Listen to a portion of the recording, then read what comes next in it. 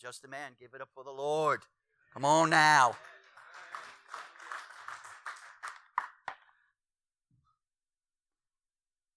Amen. I love that we got a rockin' Pastor Rick. I like that. Rocking for the Lord a long time, Pastor. Amen, amen. Well, let's just bow our heads. Let's feast around the Word this morning. Father, thank you for this, for your people. Thank you for each and every person represented here, because it's a testimony of your salvation, of your grace, of your mercy, of your love. Even as Pastor Rick said, the places that you went to save us, to search us out, to bring us into your fold, and we thank you for that. Thank you for keeping us in times of uncertainty, of craziness, of just a tumult, but you're with us, and you're strengthening us, and you're leading us. You're our good shepherd. And so we bless you, and we praise you, and we ask as the word goes forth today, let it hit good ground, and let it produce good fruit, and let it produce fruit not only that remains, but that is shared by those who are hungry for truth, and most of all, for Jesus.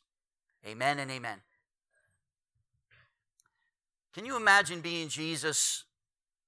You're here on the earth, you're in the flesh, you're teaching people with authority, you're healing people with all kinds of sicknesses, you're commanding the lame to walk, you're opening blind eyes, deaf ears, mute tongues, you're casting out demons, you're raising the dead, and still the crowd has no clue of who you are.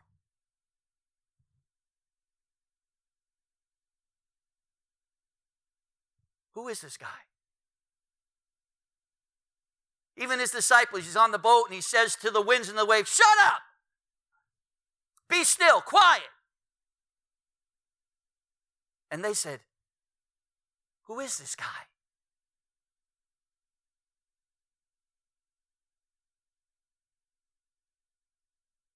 It's head scratching.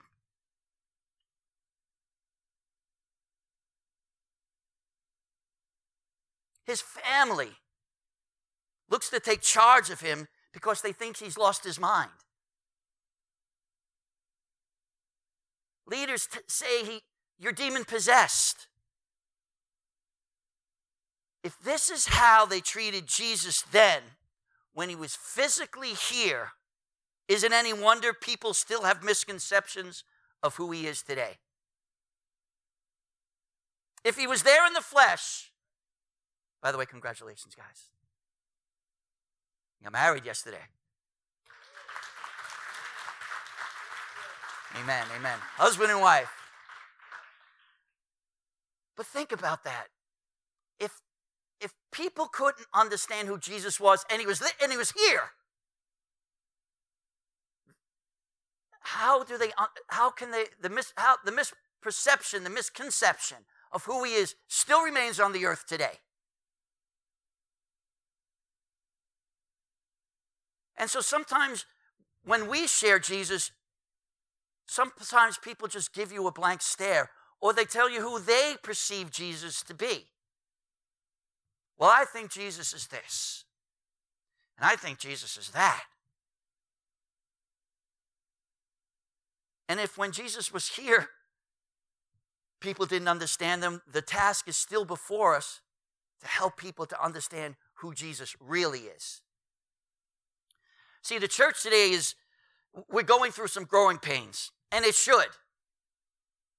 Because a church that doesn't go through growing pains is either a stagnant church, a stale church, or a dead church. And so the church of God, the church that is pursuing the Lord, is going through growing pains.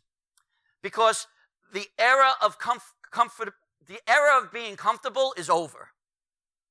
See, when we got comfortable, we got complacent, and there was no difference between us than the world.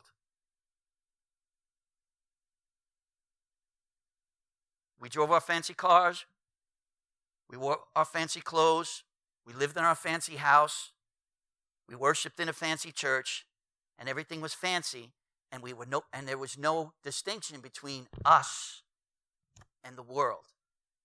And that era is coming to an end, and the church is going through growing pains, as it should, because we need to pursue the Lord. We need to be able to have a distinction. It's even as my brother said, we need to be able to open the windows and let the aroma of the Lord out. But how can we have that aroma if we're not going through growing pains? And we see it as the pandemic has hit, and as the tides in the nation and around the world has changed. The church not has to change with the world. The church has to pursue God and change according to God's standards, not the world's standards. See, as the world grows darker, we need more of his light. As the world becomes more perverse, we need more of his purity. As the world loses sight of who Jesus is, we need to see him clearer. See, my desire here today, really always my desire for not only Full Gospel Center, but for the church that is alive and pursuing God. My desire for the church is that we move in what's called revelation relevancy. And it sounds like a new concept, but this is what the Holy Spirit gave me. I want to see my church moving in revelation relevancy. Now, I'm going to kind of break that down for you in just a minute. But if we can't be relevant to a lost generation, then we can't reach them. See, it's not that we're better than them. We're just like them. We're just cleansed by the blood of Jesus. I still have the same flesh. I still have my own attitudes, my own faults, my own failures. But in those things, it allows me to relate to someone else, because I'm only a sinner saved by grace, and I'm trying to offer you the same hope and same salvation. He saved me out of the muck and mire. Sure, he saved me out of drug addiction and all the other stupid things that I was involved in. Yes, he saved me.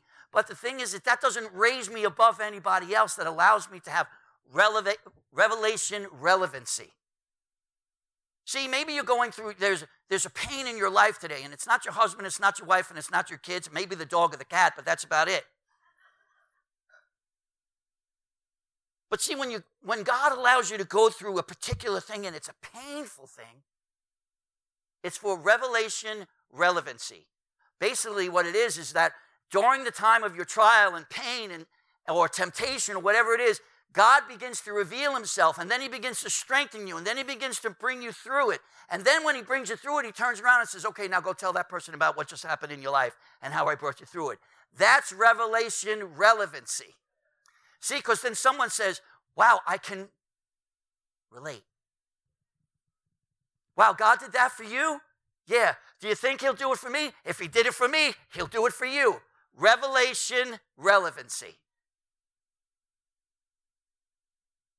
See, the church tries to throw things on like, where, forget what they throw on us now is we're terrorists and radicals. Well, the radical part I'll take. I want to be radical for Jesus. Yes, I want to be a radical. You know what I'm saying? I'll take that part. Fundamentalist. I'll take the fun part. You can have the mental part. Because I like having fun in church. I like having fun, period. One thing, Pastor Rick, one thing we've had in all these 33 years is fun. We have. If you've heard some of our phone conversations, just 15 minutes is spent laughing. The other, who knows what, is getting to what we wanted to talk about. But we don't serve a stale, old, crudgy, mean, I want to get you God. We serve a God that laughs, that has fun, sings, rejoices.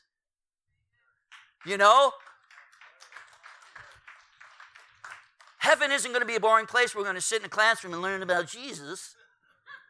Right? It's going to be a fun place. That's why we want to get there.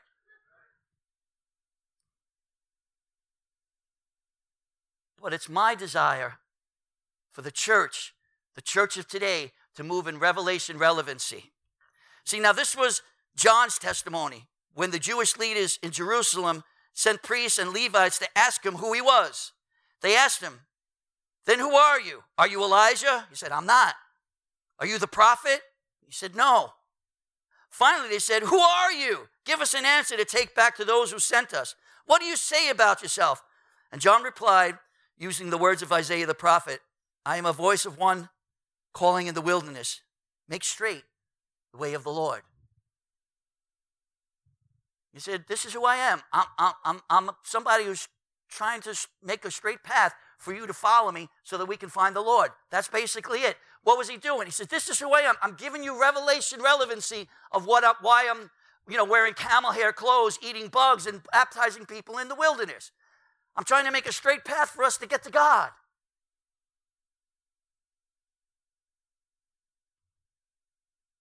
I love the sound of baby sounds. See, like I said, we got comfortable in a comfortable world, and it's no longer comfortable, and that's good. Now that the winds have shifted and the crazies are running the asylum,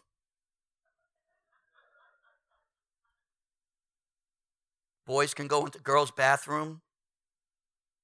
Boys who identify as women can participate in women's sports. And the list goes on. The crazies are running the asylum. Men can have babies. No thanks. Right. No thanks. Women, thank you. I see that, ouch, and you do a wonderful job because that's the way God wired you. It's your job and we love you for it. And it's your gift that God gave to you. Rejoice in it and be blessed in it and don't let anybody take it away from you.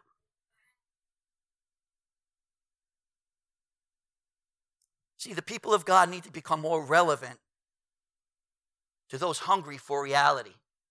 See, as people begin to confuse and confound people are getting, well, it's like what's up, what's down, what's left, what's right, what's north, what's south. What's real? There are going to be people asking for reality in an insane world. And we need to be able to be those that give revelation, reality, relevancy to people today. If you will, I want to talk to you today about 4 truths the world needs today. Let's go to Matthew chapter 16. I'm going to start in verse 13. It says here, "Now, when Jesus came into the district of Caesarea Philippi, he was asking his disciples, 'Who do the people say the Son of Man is?' And they said, 'Well, some say John the Baptist, others say Elijah, but still others Jeremiah or one of the prophets.' And he said to them, 'But who do you say that I am?' Simon Peter answered, 'You are the Christ, the Son of the living God.'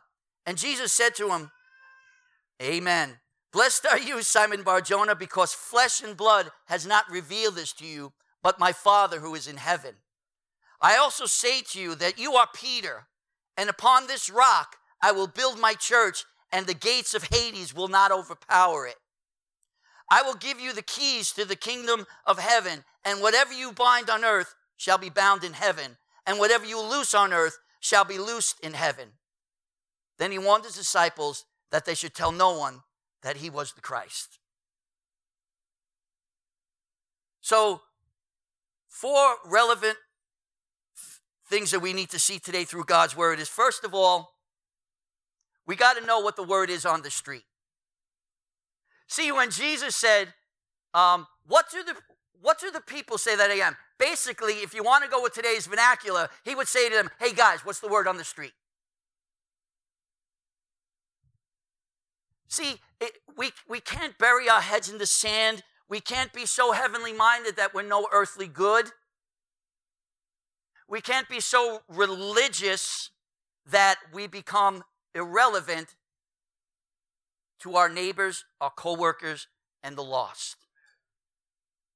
We have to be real people. So Jesus says to them, what's the word on the street? What are the people saying about me? Well, he says, well, some say you're John the Baptist, some say you're Elijah, some say you're this, some say you're that, some say you're one of the prophets. That was the word on the street. And so when we have to understand, how do people perceive Jesus today? What's the word on the street? Some would say, well, he was a historical figure. He lived long ago and then he died. He was a historical figure. You know, he was a part of history, and then that part of history ended, and so did he. Some would say he was a nice man. He did good things for people, but look where it got him. Nice guys finish last, and he finished dead last. Some would say, well, he was a religious man. He pointed the way. He was kind of like Gandhi. And he was killed for what he taught, same as Gandhi. He was just a religious figure, just a religious teacher. Some would say, well, he was a good teacher. He told a lot of good stories. And he did. He was a good storyteller. Some would say he was a homosexual. In some circles today, people think that Jesus was a homosexual.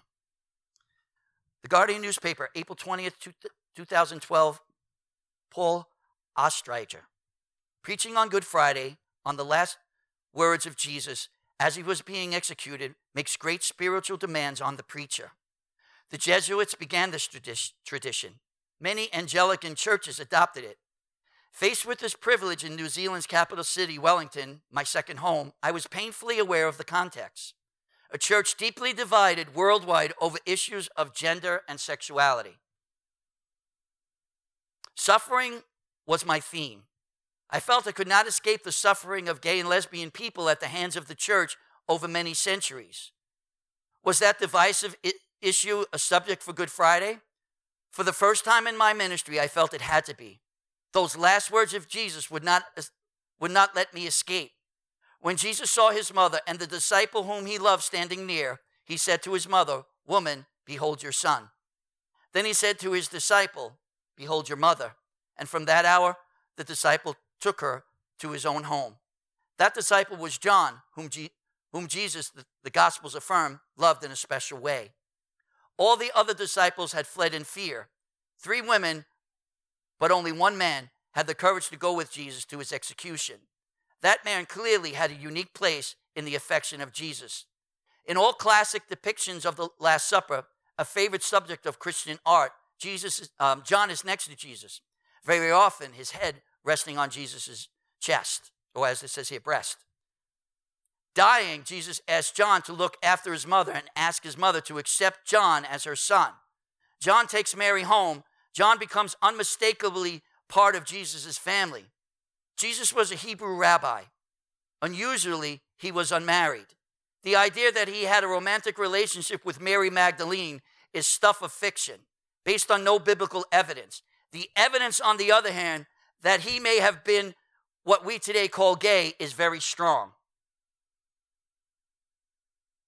But even gay rights campaigners in the church have been reluctant to suggest it. A significant exception was Hugh Montefiore, Bishop of Birmingham and a convert from a prominent Jewish family. He dared to ask that possibility, and he was met with disdain, as though he were simply out to shock. After much reflection and with certainty no wish to shock, I felt I was left with no opinion but to suggest for the first time in half a century of my Anglican priesthood, that Jesus may have been a homosexual. He had been devoid of sexuality. Had he been devoid of sexuality, he would not have been truly human. To believe that would have been heretical. To believe what this man just wrote is absolutely heretical. For Jesus to have been a homosexual meant that Jesus became a sinner, and him dying on the cross was of absolutely no value to us. The Bible says that he was tempted in every way that we are, yet he sinned not. So you can say, yes, Jesus was probably tempted with homosexuality, but he did not. Do you understand what I'm saying? He did not give in. Was Jesus a homosexual? Absolutely not. Was he tempted with it? Yes. Why? Because he needs to be the deliverer of people that are struggling with homosexuality. He has to be their answer. So to say something like that is absolutely blasphemous. But it's as Jesus said, What's the word on the street? So we need to know the word on the street. When somebody says something like this, you need to be able to have an answer for them. And it has to be relevant. It has to be revelation relevancy. We need to be able to minister to anyone in any place in their life with the revelation of who Jesus really was. See, a relevant question from Jesus challenges us to confront and to dispel heresy.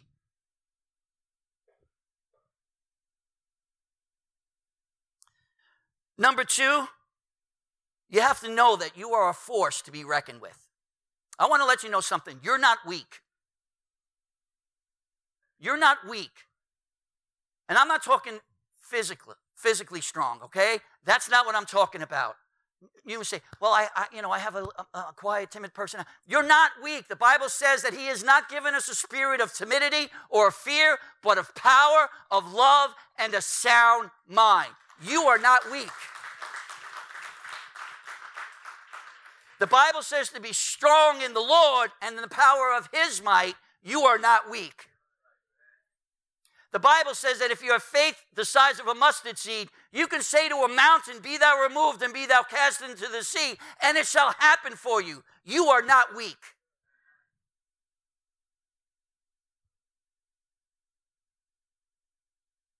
See, the devil wants you to think that because you wrestle with sin or wrestle with this or wrestle with that, and sometimes it overcomes you, that you're weak. No, you're not weak. You're vulnerable. That's not weakness. We're all vulnerable to sin anytime, any moment, any given day of the week. We have that vulnerability. We live in this flesh. It's cursed. It's fallen, and we struggle with it. We'll struggle with it from the moment we're born to the moment we die. After that, we put on glory, and it's over.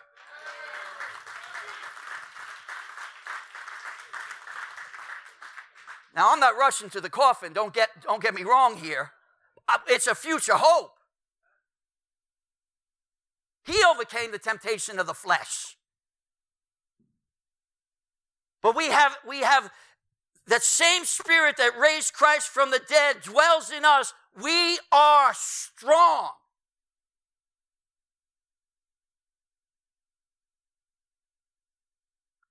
And we're a force to be reckoned with. See, He spoke to Peter, and I remember, Peter was not perfect. Peter had a lot of faults. Peter had a lot of pride too. These guys are going to run away from you, but me, I'm going to stick with you to the end. And Jesus says to him, "Yeah, when the rooster crows 3 times, you're going to deny me before the roaster." I'm already hungry. Woo! What time is it? All right. Anyway, it's time for second breakfast. He says, before the rooster crows 3 times. No, before the rooster crows, you're going to deny me 3 times. But what did he say? He said, you're Peter, and upon this rock, I'm going to build my church, and the gates of hell are not going to be able to conquer it. You have to understand something. That's the same as who you are. The gates of hell will not conquer you. You're going to conquer the gates of hell. And you got to start living that way. You're not defeated. You're victorious. You're not cast down. He's lifted you up. You're not unclean. You're clean. You're washed in the blood of Jesus. You're not unrighteous. You're righteous. You're clothed in His righteousness. You're strong. Oh, if only the devil would leave me alone. Right? I should get a walk. If only the devil would leave me alone. I'd have a better, I know I do. Well, I'm 60 in 2 days, so I'm practicing. But anyway, do you understand what I'm saying here? Stop walking around defeated. Stop worrying about what the devil's doing and start telling him who he is, what he is, how defeated he is, how he lost, and who Jesus is in your life.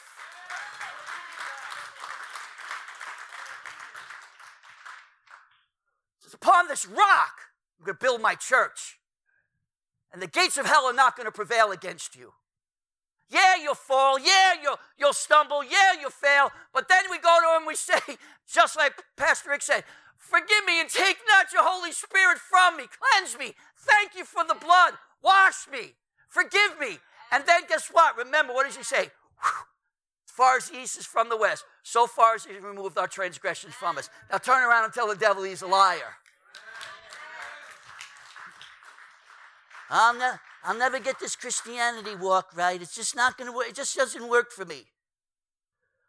That's putrid. It stinks in the nostrils of God. He didn't go to the cross in weakness. He went to the cross in obedience. Obedience is strength. Anyone can disobey. It takes character, it takes strength, it takes purpose to be obedient. And then to be nailed to the cross and have a thief say to you, remember me when you enter your paradise. And to turn to that man and say, remember me when you enter your kingdom. And to turn to that man and say, today you'll be with me in paradise.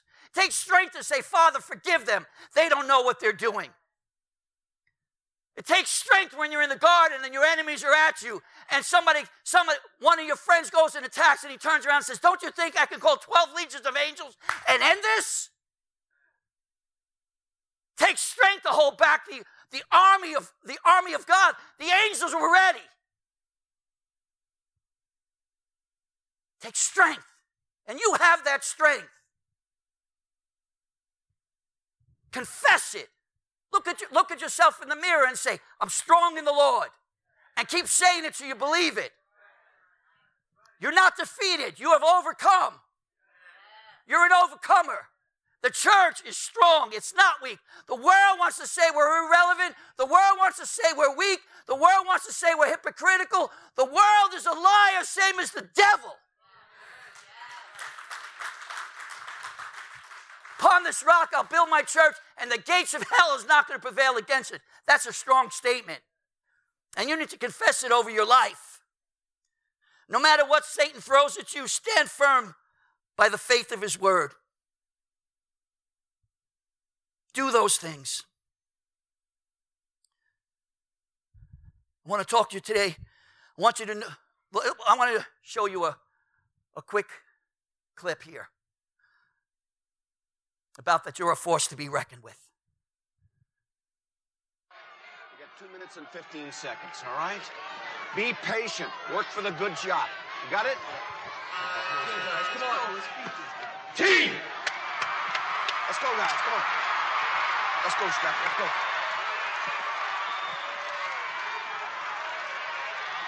Steph.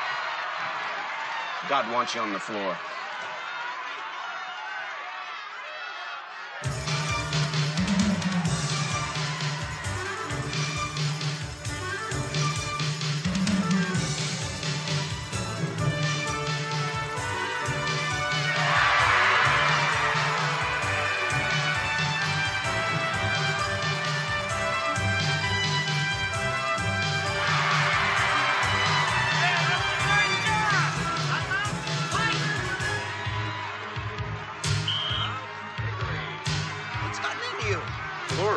Strength. Well, keep your strength in the dribble, all right? God wants you on the floor. See, God wants you in the game. God wants you to use who you are for who he made you to be with the gifts he's given you to live your life, live it for God, live it strong, and let the glory of God flow through you. God has gifted you for who you are. You're unique. So God would say to you, get in the game. Don't worry about what other people say about you. Don't compare your gifts to my gifts. Don't compare yourself to somebody. Well, I wish I was like that person. You have no idea what that person's even going through. All of us put on a, throw on a little cologne and we're feeling fine. But you understand what I'm saying? Don't compare yourself to anyone else. Jesus died for you personally. And he gifted you personally so that he can use you personally. And what he wants to say to you today is get on the floor, get in the game, and get going with Jesus. Amen? Amen. I don't have a testimony. Sure you do. You have a testimony. My testimony isn't about drugs. That's an old testimony. I have a new testimony, and I'm going to share it in just a moment. But what has God done for you recently, not what he's done for you in the past? Now, sure, my past is relevant. My past, but of more revelation relevancy is what is he doing today? Amen? Amen. So, know that you're a force to be reckoned with. Wascally wabbit. Let God display his glory through the you he made you to be. Let God, open your window. Let God display his glory through the you he made you to be. Amen? Amen.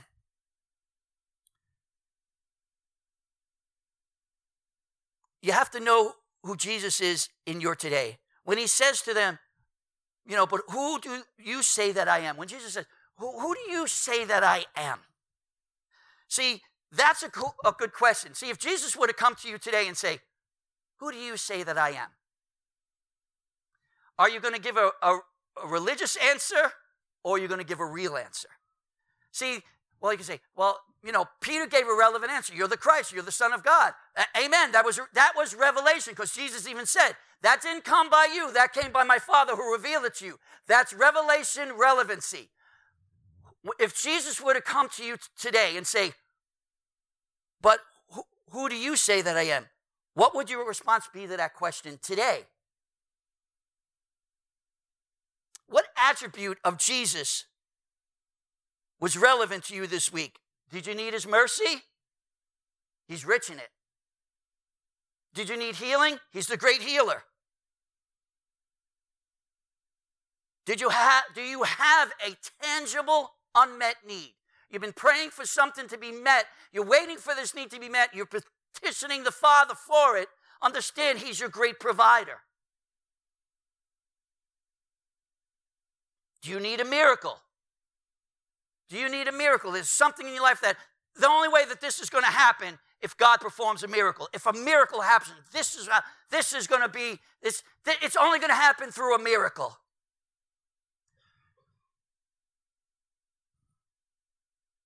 I just recently bought a house. Now, I want to share this with you because sometimes when I say don't compare yourself to others, we sometimes do it, and I've done it myself too. I would look at people and they had their homes and their things like that. They bought the house, they worked on, and I would say, I'll never get that. No. I'm not going to get that. That's just, it's just not for me. So I lived my life believing my own lie. Do you understand what I'm saying?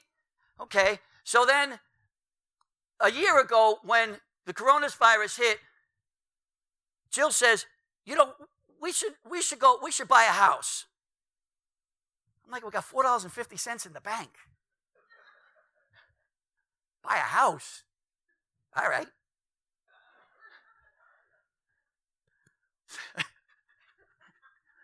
So we went and looked at a house. We just went and looked, let's go look at a house. So we went and looked, and then we got a realtor, and we went in the house. And we're like, wow, this house is great. Look at all that. And then we'll make an offer. So I'm thinking, I'm going to make such a ridiculous offer because we're not ready to buy a house. And so I made this ridiculous offer, and they accepted it. No, that's not the house I bought. Getting a little bit ahead of my story here. Then we're like, and then all of a sudden everybody comes out of the woodwork because, you got to sign the papers, you got to do this. I'm like, we don't have money. So then we ticked off the people that showed us the house. But what'd you put an offer in for? Because you asked me to. I don't know how this thing works. So we went home, we kind of licked our wounds, like, all right, well, maybe this isn't for us, look, we're struggling, we're just like people, we're just struggling, maybe it's too late in the game. Well, 6 months go by, and all of a sudden Jill says again, we need to buy a house. So I said, okay. We got $225 in the bank now. It's coronavirus. We're blowing through our money. You wouldn't believe it.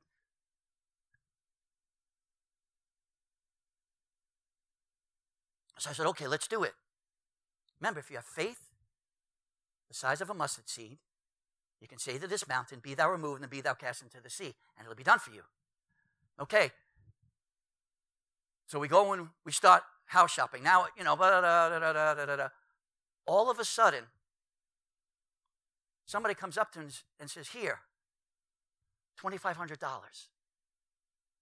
What's this for? God told me to give it to you. And all of a sudden, money starts following us. Yes, if you have faith the size of a mustard seed, you can say to the mountain, what was my mountain? I'll never. But if you say, be thou cast and be thou removed, it'll be done for you. And so, all of a sudden, we start our bank account starts growing. And we're like, wow.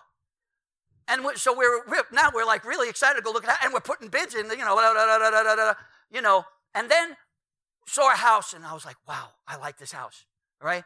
And so we put our bid in, and the person said, and then 2 days later come back and say, well, you were outbid. And I was like, that's my house. Nope, that's my house. I was at church here, and I was in my gut, I was angry, and this is a lot of anger. I was angry. I was like, that's my house. And then I remember Jill saying, well, we got to move on. No, I'm not moving on. That's our house. So I prayed, Father, that's our house. That's the house you gave us. These people are in our way. Get them out of the way. 2 days later, people call, oh, the other people dropped out. Your bid has been accepted. Amen?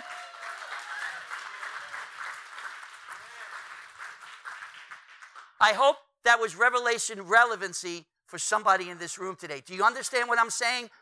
You got to give fresh bread to people, not stale bread. See, I could talk about drug addiction 30 years ago. It's a little stale. Who wants to eat 30-year-old bread? No. You want something fresh. I want a nice fresh bread, dump it in the gravy. Right? You want something you can sink your teeth into. And that's what it takes. It takes letting God do something that so blows your hair back, it falls off. You want God to do something so awesome that you couldn't do it for yourself, that you have a new testimony. Amen? That's revelation relevancy. God doesn't care what you don't have. He owns the cattle on 1,000 hills. He owns the heavens and the earth. He owns it all. You're not poor, you're rich. You don't need money in the bank. You just need to have faith the size of a mustard seed, or you need to go, okay, let's go look. You need to take a step. Was I afraid? Yeah. Was I like, I don't know how this is going to work out? What happens if the economy tanks? You start asking, but you know what? There were what-if questions, but I didn't allow them to stop or hinder what God was doing in our home. Now, my wife came up with the idea. I didn't say, oh, no, got to shut that down. See, if God would have brought it to me, guess what? I would have shut it down. That's why he gave me a partner. And through, I was like, yeah, okay, let's go through. Let's see what happens. Amen. And here we are. We're in a new place, and that's the relevancy of God. That's what God did. He did it for us. And if God can do it for me, he can do it for you. With $2.25 in the bank. Lastly, I want to bring something to you. This is awesome. When I saw it yesterday, I was like, wow. He says to Peter, I will give you the keys to the kingdom of heaven. And whatever you bind on earth will be bound in heaven. And whatever you loose on earth shall be loosed in heaven. Do you understand that? That God gave you keys? See, I'm a custodian. I'm like the key master. The gatekeeper.